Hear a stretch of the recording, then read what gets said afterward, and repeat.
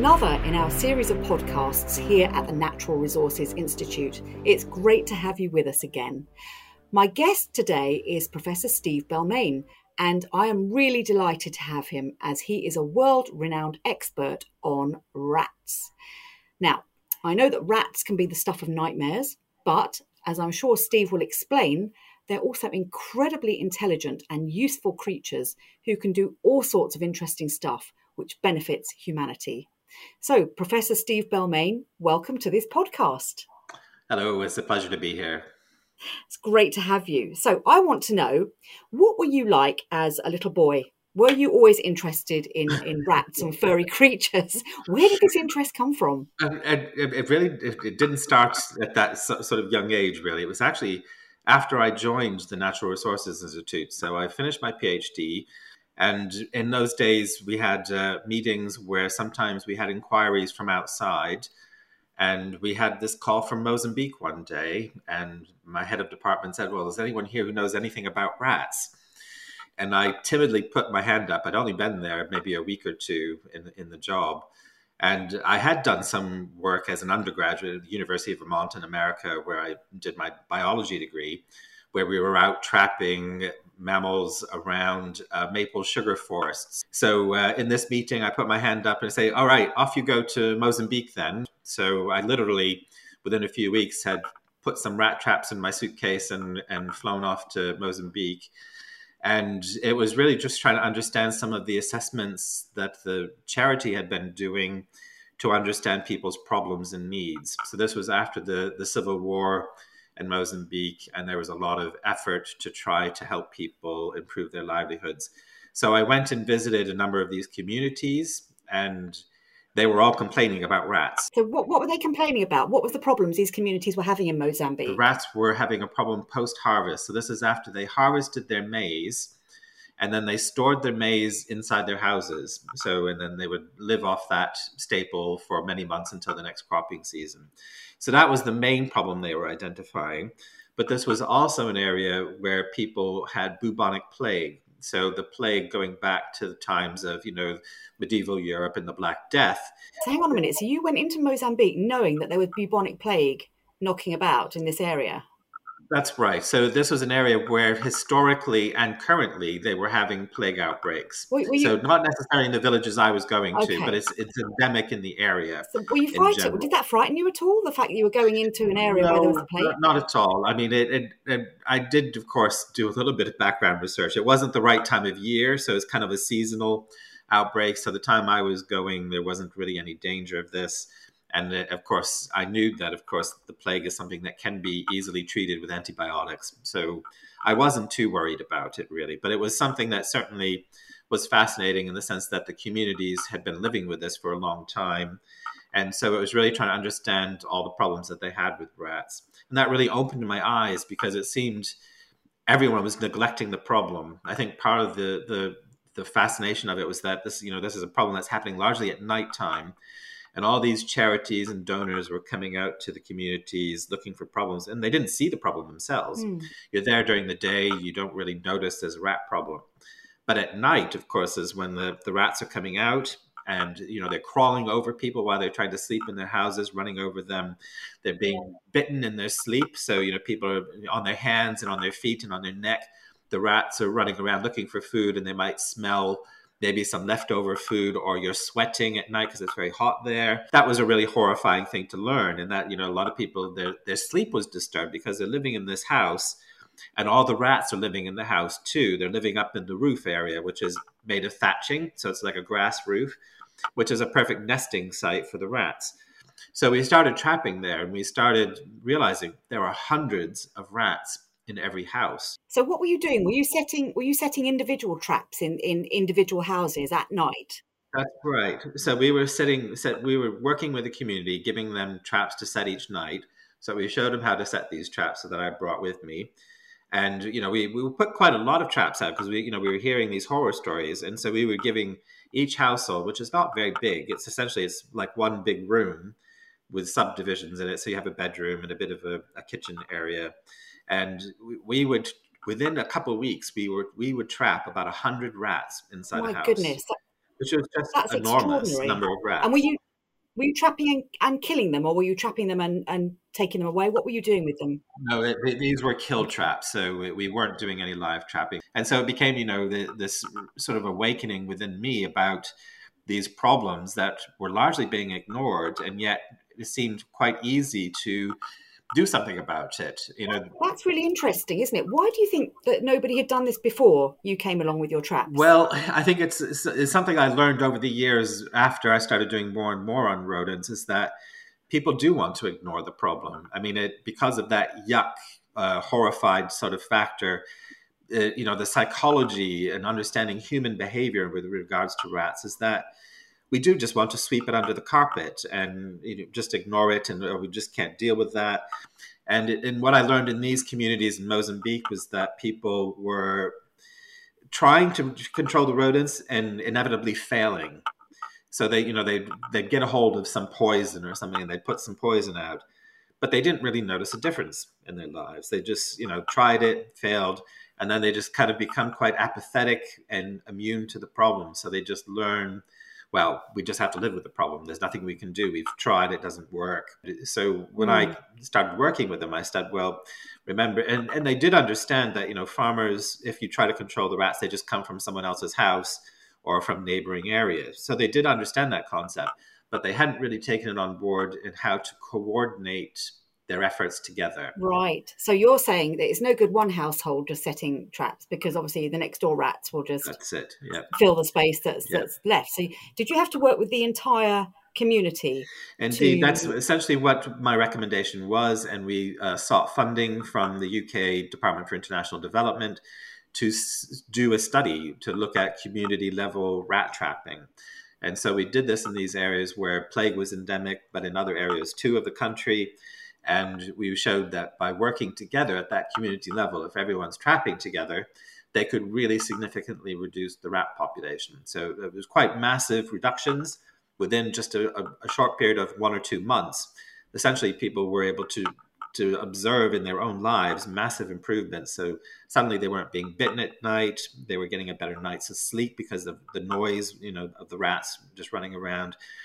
Certainly the food stores were lasting a lot more. There was less contamination of the maize. So, there was no feces and urine all over the food that they were keeping in their house. So they really realized this was, a major improvement in their lives that they'd never experienced before. So, that was, I think, the real sort of eye-opening event for the communities, that they'd never experienced life without rats. They'd always had rats, ever since. And so this was the first experience where they could really say our lives are significantly improved. Something I want to take you back to that you said earlier, just a few minutes ago, about your job is obviously a rat. You try and understand rat behaviour, but you also mentioned having to understand human behaviour as well. Talk me through that. Why are the two things, mutually important? Yes, absolutely. I mean, I think the reason why rats are a pest is human behavior. We're growing agricultural crops. We're providing food and harborage for these rodents in our houses, and the food not only in the crops, but a lot of our waste. So, sewage and all the things that we cast away are still excellent food for rats. The other problem, I think, is that because they're mammals, I guess because they're animals, they're quite different from insect pests in that sense. They're a big furry creature, and people, I think we give them human characteristics sometimes. So, and I think this often happens, at least in Western society, we're bombarded with children's stories where, you have Mickey Mouse and Mighty Mouse and all these cartoon characters and books. We kind of see them as really clever things. And of course they are clever. They are smart animals. They can learn, they can change their behaviors in response to their environment. But we often say, oh, well, they're just too clever to control. And we give them really superhuman abilities in terms of intelligence and behavior. And I think that's another reason why people get fatalistic. They say, oh, well, we try and we fail, and they give up in a sense. Because we're naturally quite scared of rats, aren't we? They're the stuff of nightmares. Yeah, and I think that's true across the world. People really don't like them, and it's hard to to really tackle the problem when you really just don't want to talk about it, and whatever you. Is that like a primeval fear, do you think? Is it something that's so instinctive within I think humans? so. I mean, it's if you see this with a number of different species. I mean, not just rats, but bats and spiders and other things, which kind of look scary, but I think they're also linked to this history of disease. But I think people do link it to, like the Black Death in Europe. People hear these stories, and it becomes part of the local folklore wherever Yes. because they're pests. But of course, they really do harm us sometimes. They're like trapeze artists. They can run across electrical wires that connect houses and ropes. So this is one of the ways rats spread around the world. They would when the ships are tied up at port, these ropes that connect them to the dock, the rats would just walk right across those ropes. And their teeth are the other thing, aren't there? What's really distinctive about their teeth? Yeah, that's what makes them rodents. So whether they're rats or mice or squirrels or other kinds of rodents, there's many species there. They all share this common thing about their teeth. So they have these incisors, the front of their mouth, just like we do. We have these flat front teeth, but their teeth continue to grow throughout their lifetime. So that means as they chew, they can actually sharpen their teeth because of the way the enamel. So you have this hard element on your teeth that is called enamel on the outside. And the way this is sort of distributed on rat teeth allows them to be sort of self-sharpening as they gnaw away. Their teeth stay razor sharp. Right. Okay. So hence why they're such a pest, and they can chew through electrical cables and start house fires and metal, aluminium, really? lead, and sort of the soft metals. They can chew right through those that's things. Quite fearsome, even concrete and things like that they can chew That's through. Incredible. Now, tell me, Steve, is there a time when you've ever felt personally scared coming face to face with a rat? Yes, but not very often. And actually, this is some work I was doing in Bangladesh with colleagues there. And we were actually trying to take photos of rats in a semi-natural sort of situation, which is very difficult to do because they either run away from you or, they just don't sit there and let you take photos of them. But we wanted to get some really good photos of them because there were a lot of different species there. And we wanted to, again, raise awareness about the species with the communities we were working with. So what we were doing essentially is capturing them alive in traps. And then we were trying to tie a little string to their back legs so they couldn't run off. And so I was working with a colleague of mine who was holding the string, and I was trying to get up really close with the camera so I could take really close up pictures of them. And they didn't like that. So they would, when a rat is sort of cornered, they get quite defensive and aggressive because, of course, they're defending themselves. So quite a few times they would attack the camera. They run at the camera, and I'm right behind the camera, so they're really coming at you, and they're sort of biting and on the lens of the camera. So that was a bit scary. So they'd actually attack. They'd attack and try and bite the camera. Yes, I mean because I was very close to them and they couldn't get away because of this rope around their leg. So it was, that's not a sort of a thing I would recommend people to do, but it was just really to get these photos. And so, yes, it is a bit scary because I was quite close to them. How did you tie a little rope around their legs? Because that must have been tricky as well, because they're quite agile. They can turn right around and bite behind them. They can, but there are ways of handling rats when you catch them alive. So when you catch them alive, normally what you do is you then put them into a bag. So you have like a cloth bag. So you sort of empty them into the cloth bag, and then when they're in the bag, you can hold them so that so they can't move around. So then you can grab them by the back of the neck, so that you see mothers and mother kittens carrying their babies around that way. They grab them by the scruff. Yeah, so you can do this when they're inside the bag, and then get them out of the bag so you're holding them tight, and then they're not able to bite you, and then you can get the string on their leg. I'm always amazed by how agile these creatures are, because I've got cats, and they sometimes bring in little mice, little field mice or whatever, and once I picked one up by the tail to put it outside because it was still alive, and it turned around and bit me on my finger. And I dropped it. I was so surprised. It didn't hurt, it didn't break the skin because it was a tiny mouse, but it was quite a sharp nip. Yeah. And I've seen also the mice standing up to the cats when they're cornered. They'll go up on their hind legs and they do a little boxing thing with their front paws. And it's quite extraordinary, isn't it? So I imagine a bigger rat must be quite fearsome when it's cornered. Yeah, absolutely. You definitely do not want to pick rats up by the tail. I don't tail think I would. And I think a lot of people make that mistake. Oh, you can pick them up and hold them that way, but they will turn around. They're very Yeah. flexible. They'll actually turn around and bite their own tail off if they think they can't get away. So the skin on essentially what they do is they nip at the skin, and then the skin just comes off their tail like a sleeve, and then Oh my allows them to run goodness. off. It's horrifying when they do it, because then of course their tail doesn't have any skin on it. It grows back probably, or their tail falls off or something. I'm not quite sure, but yeah, you only make that mistake Yes, once. yeah, I think exactly. trying to hold a live rodent by the tail, and then they do try to I bite will you never if do that they if get I'm away. unfortunate enough to be confronted with a rat in my own house. I want to take you back to their survival instinct, which is incredibly strong. Like you say, a rat can chew through most things. It'll bite its own tail off. It's quite extraordinary. What about other aspects of their characters? Do you think they're sort of altruistic in the way they live as a pack? Would one rat sort of sacrifice itself to help another rat, for example? They are intelligent animals. They have social structures, but not all rodent species do. So some rodents are more social than others. So here in the UK, we have what are called Norway rats. They're quite big rats, and we understand their behavior quite well. And they do have territories and families that they care for siblings and things like that. There's not a lot of research to understand the true altruism in there, but and in fact, often what happens if you trap a rat, other rats come along and start eating the dead rat. So there is a bit of cannibalism in there sometimes. But there is some evidence, at least they can learn from each other. Where, for example, if you fed rat poison to rats and another rat observed another rat dying after eating poison, that they would learn to avoid to eat that poison without actually experiencing the poison itself. There is a society there, and that they alert to each other to danger. They have certain cries and sounds they make. They're very defensive as well, but their ability to learn from each other, I think, is quite limited. I think most of the learning is through personal or individual experience. We've talked about their habits of sort of eating sewage and rubbish and having quite disgusting habits. Are they dirty animals or are they clean animals?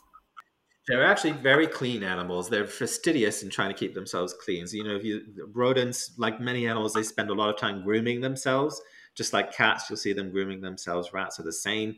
They don't really want to live in dirty environments. They'd much rather have nice, fresh, clean food. And if they have the choice, of course, they are going to seek out nice, clean, fresh food. But the reality is that life is often brutal and short for wild animals. They live in situations where they're competing with each other for food and resources.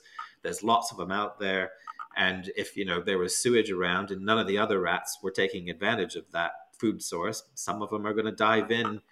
They're hungry, they've got to eat something, but they don't want to stay there either. Again, this is, I think, one of the challenges we have with rats is they can go into those very dirty environments, but then come into our kitchens and our bedrooms with all that dirt still on them and spread diseases that way. Yeah, let's talk about that. Let's talk about the diseases that rats can spread. How do they present a real and present danger to us humans? Because they're mammals, they're similar to humans in many ways biologically. They can pick up diseases that survive in their bodies, means they're probably going to survive in our bodies as well. They're interacting with other rodent species. So, really wild rodents are coming into contact with the ones that are living in our cities and spread disease that way as well. Plague, of course, is one of those. There are many other diseases which we call hemorrhagic fevers. So this is where, in a severe case, you have internal bleeding, so your kidneys and liver start failing. You have this sort of blood, being, septicemia into your blood. So one of those diseases is called Lassa fever. This is found in West Africa, and it's been causing huge outbreaks in Nigeria and certain countries in West Africa for many years, and it's particularly got worse in recent years. It's a virus, so it's not something you can just go and get an antibiotic and treat easily. It also attacks people in the prime of life, so it's kind of young people, and can have a mortality rate up to 40%. God, that sounds horrific. A rat bites you. I presume you get it from being bitten by a rat. Well, again, it may be through urine, feces, or even aerosols. So rats cough and sneeze just like we do, and there's some belief, we don't really know for sure, that people can inhale that and catch Lassa that way. Is it transmissible from human to human as well? Once it gets into the human population, it's transmissible human to human. Just like what we've seen with coronavirus, it's become more transmissible. So over the years, the Lassa virus has also mutated. And it seems, particularly now in some areas of West Africa, it's transmitting more frequently between humans than it did in the And past. was there a case in the UK recently as well? Was that Lassa That's fever? right. There were some imported cases. So people, again, had traveled from the Lassa endemic zone in West Africa, came to the UK, and unfortunately died because it's very difficult to treat when it gets to advanced stages.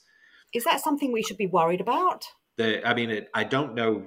I don't think anyone would currently speculate that Lassa could become endemic in Europe. But there are many other diseases that are certainly heading our way. There are other classes of viruses called hantaviruses. We then have many bacteria. So again, you have things that are just more like gastroenteric bacteria. We hear about salmonella and E. coli, and rats are certainly spreading those things around on some of our farms. And how do rats spread salmonella? Talk me through that, because I thought salmonella was just through, a piece of chicken that maybe you hadn't cooked thoroughly or been a bit warm before you cooked it. What have rats got to do with that? So a lot of these bacteria, they're in our gastroenteric system. So they get in our stomach, in our intestines. And that's, of course, how we get diarrhea and dysentery and feeling really bad from them, because they upset our digestion system. So, of course, they get into chickens as well. And that's, of course, why chickens have them, and they get into their eggs, because they get salmonella in their GI tracts as well. So rats are eating the same things that chickens are eating. They're living in these environments where the chickens are, picking up the same bacteria and then excreting it somewhere else. So the rodents are kind of like an intermediate, well, I wouldn't even say they're intermediate vectors. They are another reservoir that can, pick up salmonella. It probably makes them ill too, but we don't really know that, but we do know that they're certainly involved in spreading a lot of these bacteria around that are giving us dysentery. So those are all the reasons why our fear of rats is actually Yeah. very well founded, and why rats are often demonized in books and cartoons and films. What about the good things that rats do? Because I know you've been very involved with various projects where rats are actually used to do things like sniff That's out right. Yeah. landmines. So there has been quite a lot of work in Tanzania. This is a certain species of rodent called African giant pouched rats. So they're quite a big rodent. They're much bigger than the rodents we have here in Europe. How big roughly? What would you compare them to? Well, probably about a cat, the size of a cat. Cat size, Yeah. quite big, yeah. And they live quite long too. So, they can live 7-8 years. So again, if you want to train an animal, of course, you don't want them to die the next day. So you don't want them to peg it before they've had a chance to be useful. That's right. So the fact that they live a long time means you can train them. And essentially, it's relying on this acute sense of smell that all rodents have. That's how they find food and survive in the environment. They're very good at smelling things. And so what they realize is that you can actually train them to pick up smells that we don't necessarily smell. So one of the things they first taught these rodents to do is find landmines, bombs buried in the ground. So they're smelling the TNT that is inside these landmines that have been put in the ground. So they have this program in Tanzania called a popo, or hero rats. So they have them on little collars and leashes, and then these rodents run up and down through a field where these bombs are. They're too light to set off the bomb. So then the rodents have been trained to smell the TNT. They make this behavior where they start digging to tell the human nearby that this is a place where there's a bomb. And so then that's absolutely extraordinary, isn't it? Yeah, that's incredible. I'm just trying to picture. When you go off on your holidays through Gatwick or Heathrow or another major airport, and you see those cute little spaniels, running around sniffing for drugs. Yeah. Can you imagine a day when we'll have giant rats running around? I think we might actually live to see that day quite soon, because they're actually trying to do that. So because of the smell, there's a lot of issues in Africa with illegally traded animal products, like elephant tusks and other things like that, which often are put in through airport systems, not necessarily in personal baggage, but they go through cargo airport systems. So at the moment, they're trying to teach them how to detect different animal parts and smells and be able to go to an airport situation and identify containers that might contain elephant tusks and things like that. So Yeah, and they can also sniff out disease as well. that's right. So there's another program in Tanzania that's quite successful in detecting tuberculosis, TB. At the moment, detecting TB requires a human to stare down a microscope all day. And it's hard work if you're doing it all day and you get tired and you miss things. So the advantage of the rodents is that they're just smelling the TB bacteria itself. So they get samples from humans. So this is just a sputum, a spit sample, and they can smell the TB in that sample. And it's really helped detect a lot more people with TB that had been missed by the normal human screening. Do you think they could be trained to sniff out, COVID-19, for example? I'm not sure how far they've got with that, but there's no reason why not. Again, if it really would depend on getting samples and figuring out what is the actual chemistry and the smells that might be there. But there's no reason to think they couldn't detect many diseases that way if you were able to get the right kinds of samples to them and understand what is unique about the odors produced by those particular diseases. Fascinating. So, rats as pets, yes or no? A lot of people do have pet rats, and there's a huge industry around it. And I think, again, because they are social creatures, they can be quite affectionate. That you can cuddle a rat just the way you could a cat or a dog in that mat. Would they come on your lap for a cuddle while you're Oh, watching yeah, TV? absolutely. Yeah, yeah. I mean, that's part of this hero rat program. They have to be handled by humans. So they're all domesticated. They cuddle the rats to train them. They are domesticated, so you don't need to worry about being bitten by them because they've been sort of learned that we are their friends. We're not a threat to them, and see us as part of their family in a sense, the way cats and dogs can too. So, I don't have pets like pet rats. I don't think it's something that would suit my lifestyle, and I can't. With my work, I just don't see I would be a very good owner of rats in the way that I'm usually out there trying to kill them all. So, in terms of behaviour, what similarities would you say rats have with humans? We have to be careful about, again, anthropomorphizing rodents and making them seem too human, because they're not.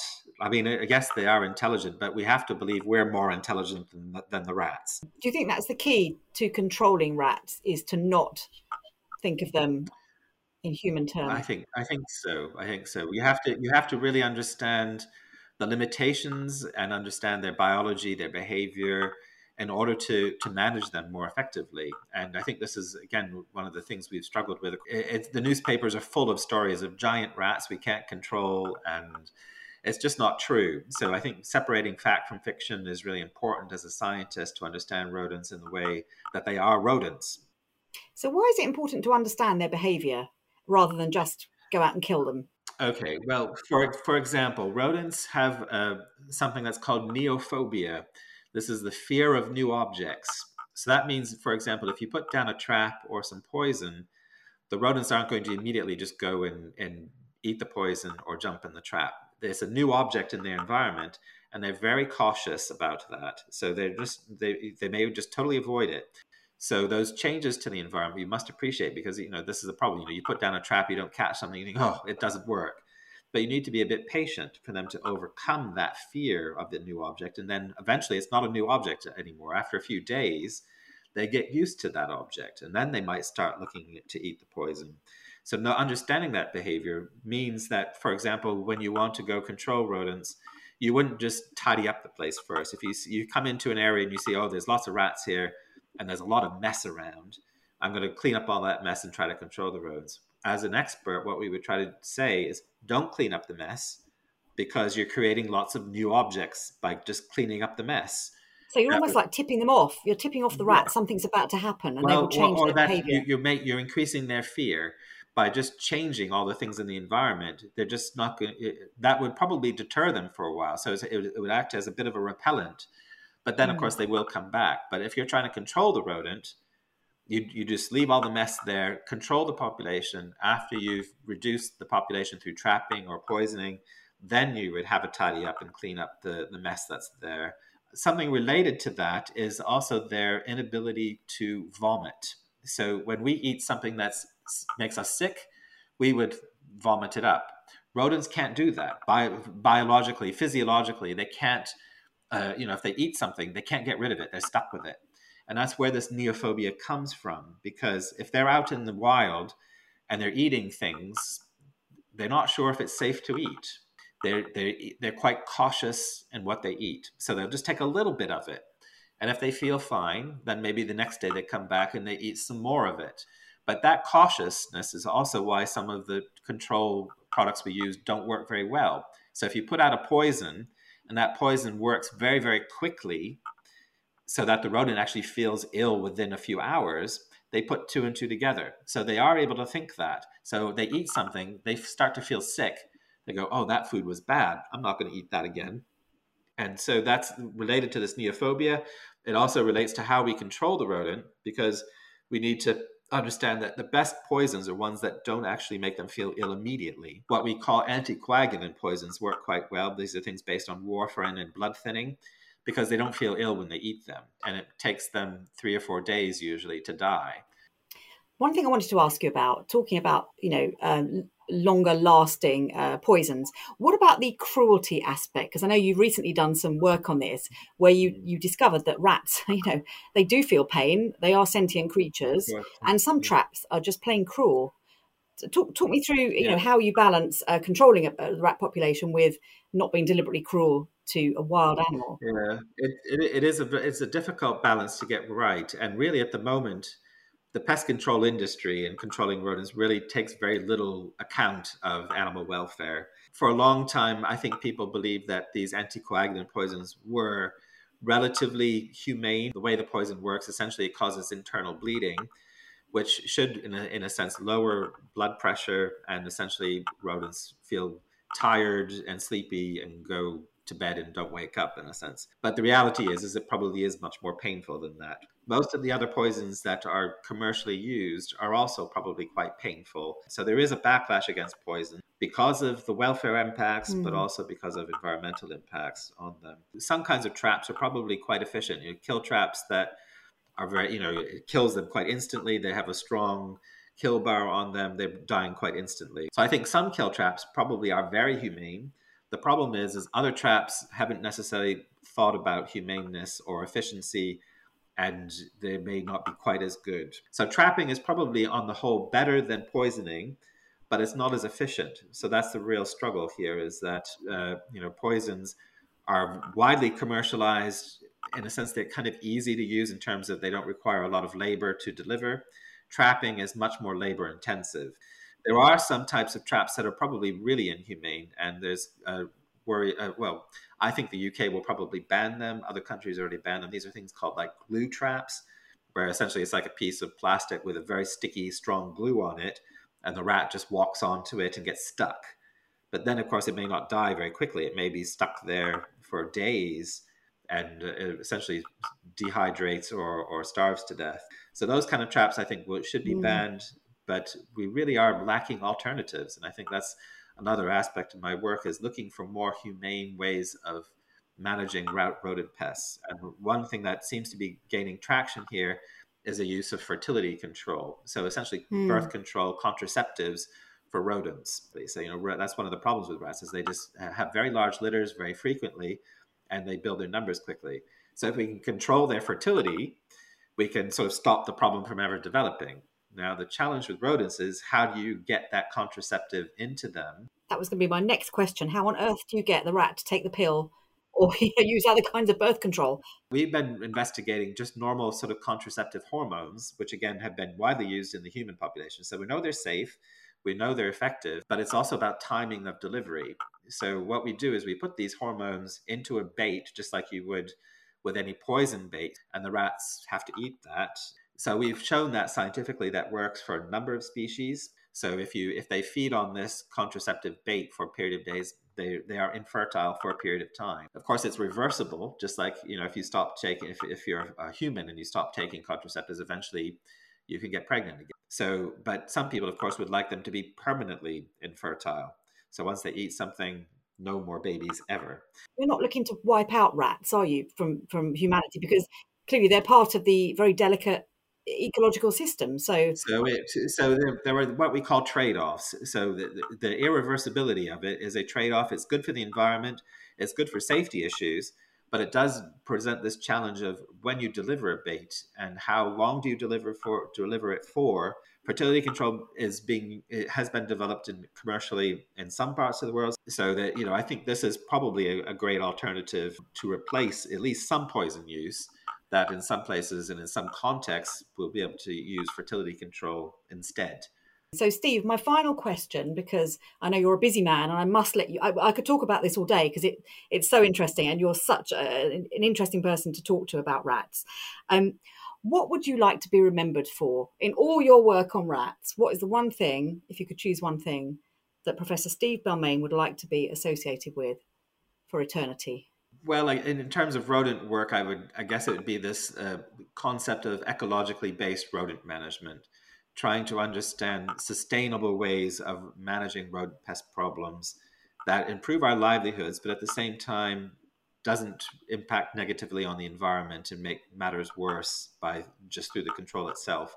So it's a combination of trapping and fertility control and all these concepts put together to manage rodent pests in a sustainable way. That is brilliant. Well, Professor Steve Belmain, it's been an absolute pleasure. Thank you so much for joining me on this podcast to talk about your work with rats. And I hope to do another one with you soon. Thank you. Yes, thanks. It's been a pleasure. Thank you.